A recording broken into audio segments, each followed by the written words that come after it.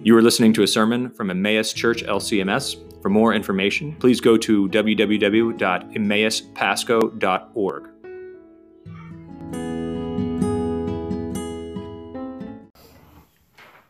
Grace, mercy, and peace to you from God our Father and our Lord and our Savior Jesus Christ.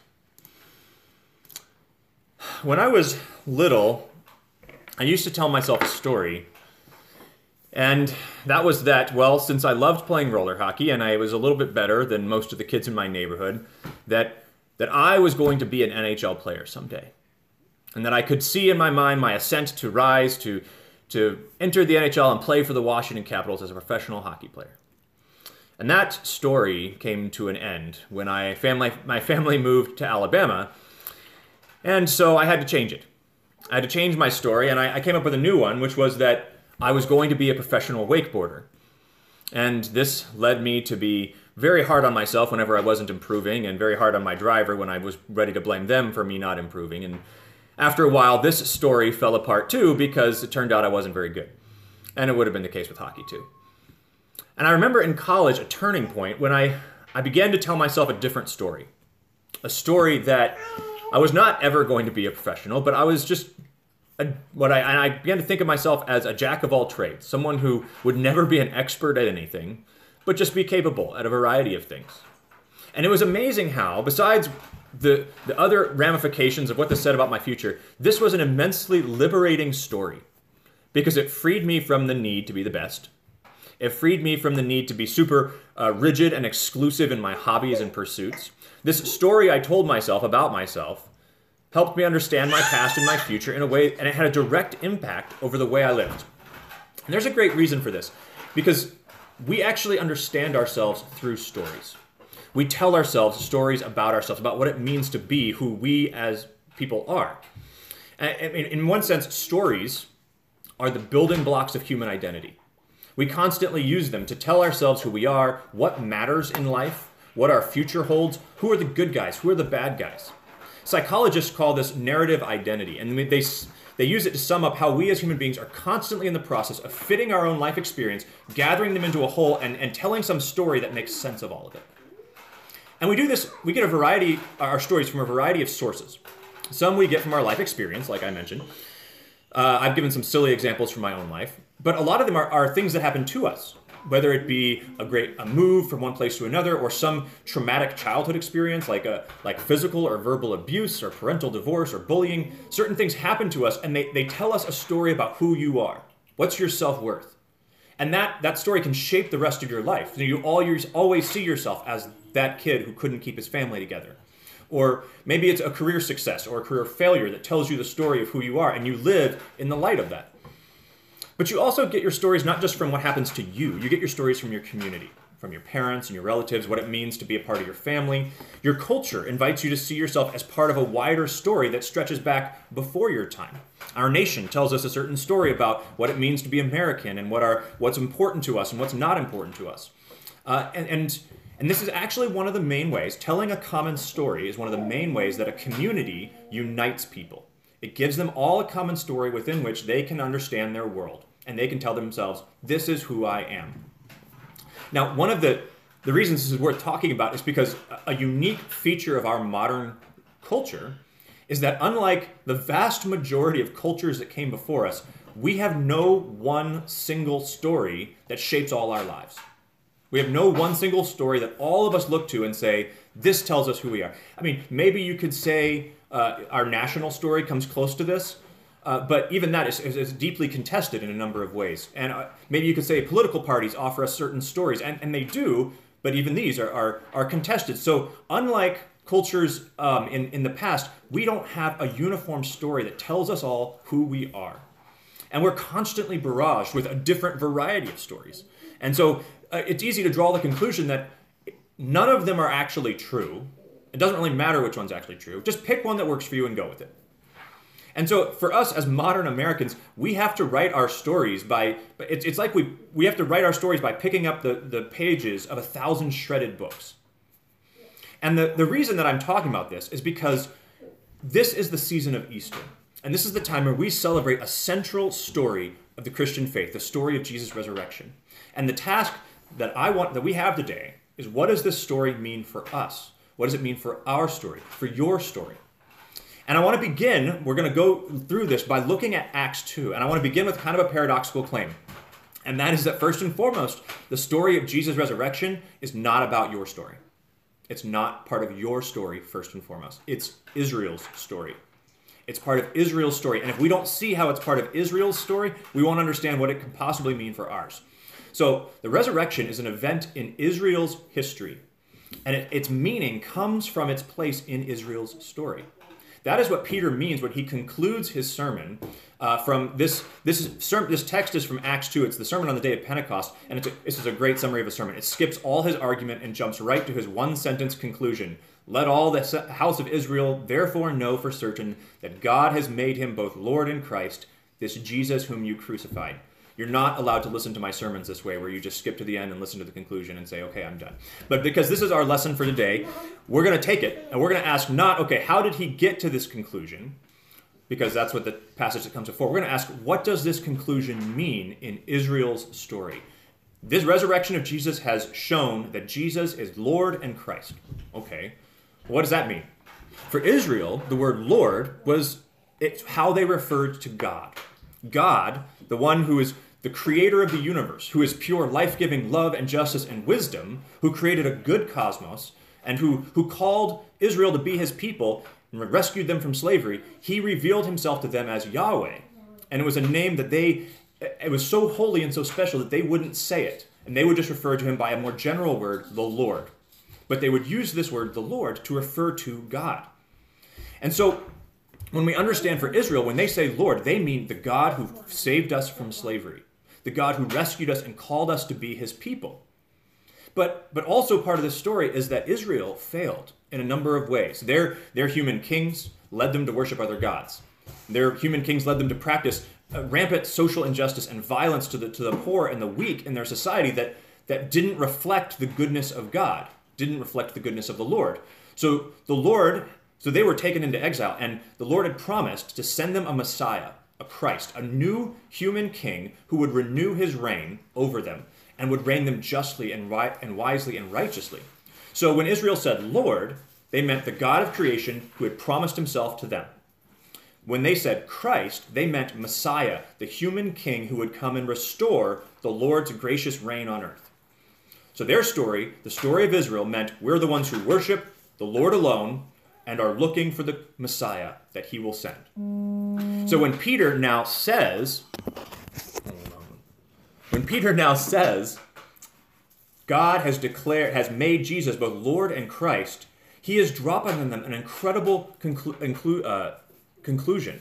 And that is that this Jesus of Nazareth, who was crucified and raised from the dead, is both the God whom they worship and the Messiah for whom they are waiting. Let me paraphrase it in modern words. He's saying, hey, Israel, listen up. The story of God that shapes your life, that shaped your ancestors' lives, that shaped your nation, that gives meaning to your present and your hope for your future, it has started a new chapter in Jesus. It has come to its climax in Jesus. And now he has turned the story. This is a climactic moment of victory when the story moves decisively forward towards its conclusion. For he is the Lord you worship, and he is the promised Messiah that you've been waiting for. Your story is now beginning a new chapter. So, and by the way, this is the Jesus whom you crucified. That's the end of it. This Jesus whom you crucified. So when they hear that, it's not hard to see why, okay, supposing that they believe what he says, that he is Lord and he is Christ, this Jesus whom you crucified, it's not hard to see then why they would say, yikes, that's not good news. They are, as Luke says, cut to the heart. Because if Peter is right and Jesus is who he says he is, then they crucified their Lord and Messiah, which is bad news, is a really bad thing. In fact, and it wouldn't be the first time in their history that they had rejected God's prophets, because they knew that the prophets of old had been rejected by Israel. That was part of their story, is we have a bad habit of rejecting God's prophets, whether it be Ezekiel, or whether it be Elijah, whether it be Jeremiah. Peter's words meant that once again, we as Israel had failed. We had proven unfaithful, and we rejected the God who'd come to save us. And so they asked this desperate question, brothers, what shall we do? What shall we do? It's a desperate question, isn't it? It's a question of we don't know. We don't know. Our story doesn't give us a clear way forward anymore. It's a question of we don't know what the story means anymore. Are we the bad guys? Are we the villains in our own story? Is our story ultimately a tragedy, a failure? And it's easy to see how they might think that. We actually come to this place in our own stories, right? We look at our own stories and we see maybe our worst sides exposed. We see ourselves hurt the people we love, and we ask, am I actually the villain in my own story? Am I the one who's going to undo this and ruin this whole thing for myself? When our nice veneers are pulled back and some kind of inner selfishness lashes out, and we see for a second the kind of people that we actually are, and we wonder, yikes, am I going to make my own life story a tragedy? But Peter's response to them is really important, because they say, what shall we do? Have we ruined everything? We crucified our Lord and Christ. And his word to them is a tremendously gracious call to hope. And it's a little difficult to see this at first, and we need to kind of see. His response to them is in verse 38, repent and be baptized for the forgiveness of sins, and you will receive the Holy Spirit. Now, this doesn't seem like a gracious thing at first, because he says repent. And repent normally means feel bad, feel guilty, look at the bad things you've done, look at how bad you are. But that's actually kind of not what Peter's word mean here. Repent doesn't here mean feel bad or feel remorse. It is the word metanoia, which means turn your thinking, change. It's similar to an Old Testament word that was simply turn from one direction to another. It means turn your mind. In other words, what it means is turn your mind from one way of telling your story to another.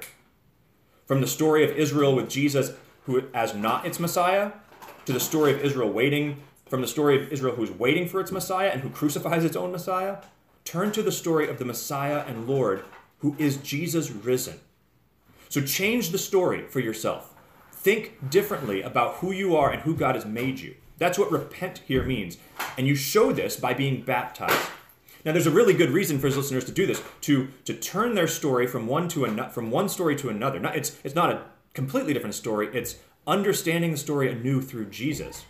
And when you do that, you be baptized in the name of Jesus. That is, you say, Jesus is the one we're waiting for. He's the one who completes and fulfills and advances the story of Israel.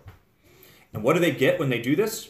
Well, he gives them two promises that as Israelites, they knew what these promises meant. Forgiveness of sins and the promise of the Spirit.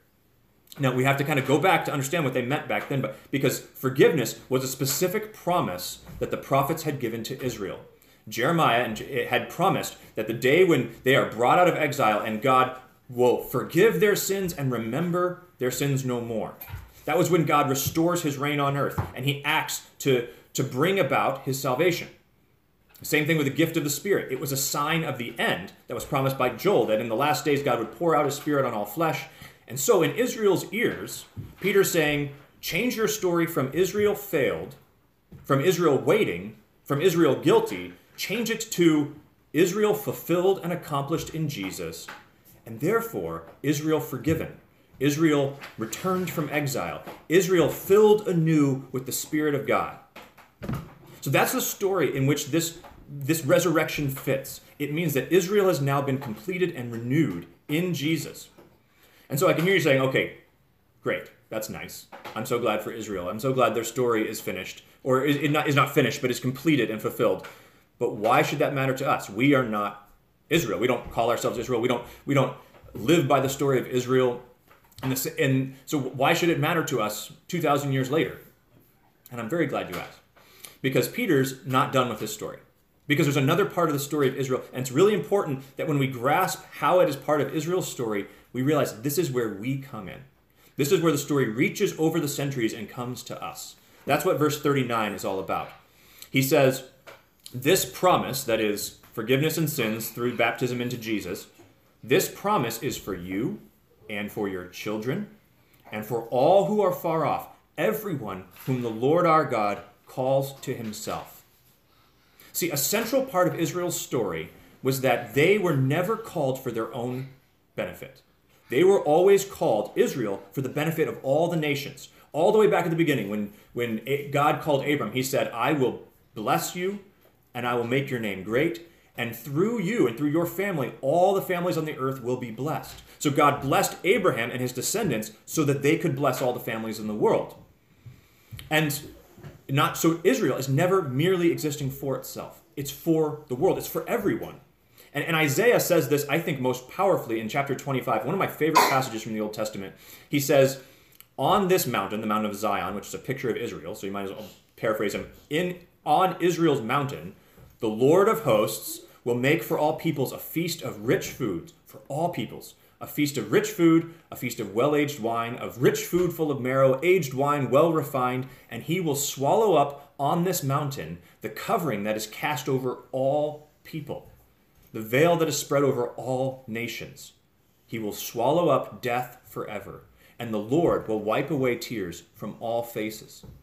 So when Peter says that this promise is for all, he means that Jesus' resurrection has conquered the real enemy that is behind Israel, that is behind any of the enemies in Israel's story. He has conquered death. And through conquering death, he has opened up Israel to all the nations. So all people begin to be blessed through Israel. And this message of forgiveness of sin, of the promise of the Spirit, of the resurrection of Jesus, all of this now through Jesus and through Israel comes to the whole world. So that's what follows from the resurrection of Jesus. That's how you get into this story. For the resurrection unmasked the real villains of your story. It's not the enemies of Israel, whether that be Rome or Babylon. It's not the enemies of America or any of our people. It's the enemy of death that stands behind all human animosity and violence. It's a power of sin that is at war with all creation. The corruption that poisons all our human relationships. See, the resurrection is when sin and death were conquered. And sin and death are the deepest enemies of the human condition, and they are the masterminds behind all human tragedy. And the resurrection of Jesus is when they were conquered. So how does this shape your story? Well, let me ask, is your story shaped by death? Is your story shaped by the loss of loved ones that you have already experienced? By the loss of children? By your own death someday? And that's the part we like to write out of our stories, is that we're all going to die, and the people that we love are going to die. But Jesus offers to make you part of a story where death is not your end. That's where this comes. That's what the resurrection means, is that there's a story of God in which you have a place where death doesn't get to be your end, where death is now defined as temporary. But let me ask maybe this, is sin a part of your life? And what I mean by this is that, have you hurt people that you love? Have you been hurt by other people? Have you failed to love God with all your heart and mind and strength? Have you failed to love your neighbors like we taught the kids? Have you not been a source of life and blessing that God made you to be? If so, then this is your story too, because it's the story of how Jesus frees us from sin and how through his cross and resurrection he conquered it. And so that you can find yourself in a story where sin doesn't get to define you, where the damage that has been done to you by others doesn't get to define you anymore, where the damage that you have done to others doesn't get to define you. So Peter's call to repent, Peter's call to turn, doesn't just come to Israel. It comes to all of us, to not to just merely think about the bad things we've done and feel guilty, but to turn from whatever story you're telling yourself about yourself, and let Jesus tell you your story. Maybe the story you tell yourself is a tragedy, and you are broken and jaded by the sin of others or by your own addiction or by your own failure. Maybe you're the villain of your own story, and you watch as you sabotage the best things in your life. Maybe you're the hero of your own story, and you think you're God's gift to mankind, and that you're a paragon of virtue and piety and religion. It's all the same. Peter addresses everyone. Turn from the story where you are the author, where you are the champion, where you are the hero, or where you are the villain, and let Jesus write it for you. He calls you to trust that his resurrection gives you the story of your sin, forgiven. Let his resurrection give you the story of your pain, the promise of healing. Let him tell the story of your death, temporary. And let him give you the story of your whole identity, a beloved child of God, for which the Lord of the universe came and bled and died to redeem, that he might write your story from beginning to end. Amen. And may the grace and peace of our Lord Jesus Christ, may it guard you and keep you this day. Amen.